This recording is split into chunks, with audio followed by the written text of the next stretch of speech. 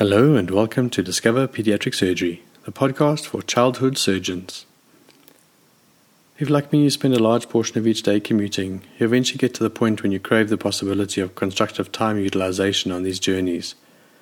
Don't get me wrong, I love listening to music and catching up with the news, but I find more and more I'm just starved of time to develop as an individual and improve my skill set. I am a pediatric surgeon, and as in all fields of medicine, the pace of advancement is overwhelming, perhaps even more so in the newer specialities such as pediatric surgery. I work in an academic environment, and I notice more and more that our trainees seem to struggle with the crazy workload, often having no time for learning with the never-ending demand of an overburdened service. Being from South Africa, we are abruptly aware of both human resource and material scarcities in both our local environment and the countries north of our borders.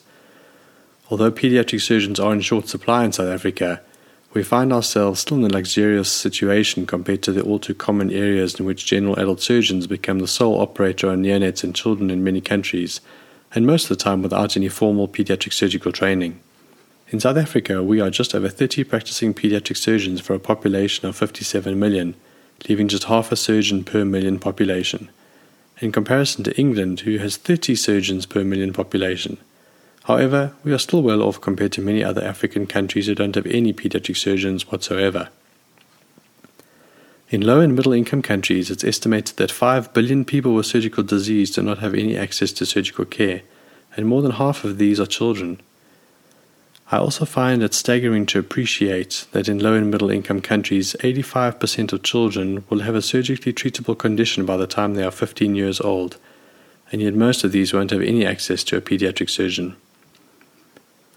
Pediatric surgical trainees go through a rigorous training schedule with a minimum requirement in some countries of between 13 and 17 years.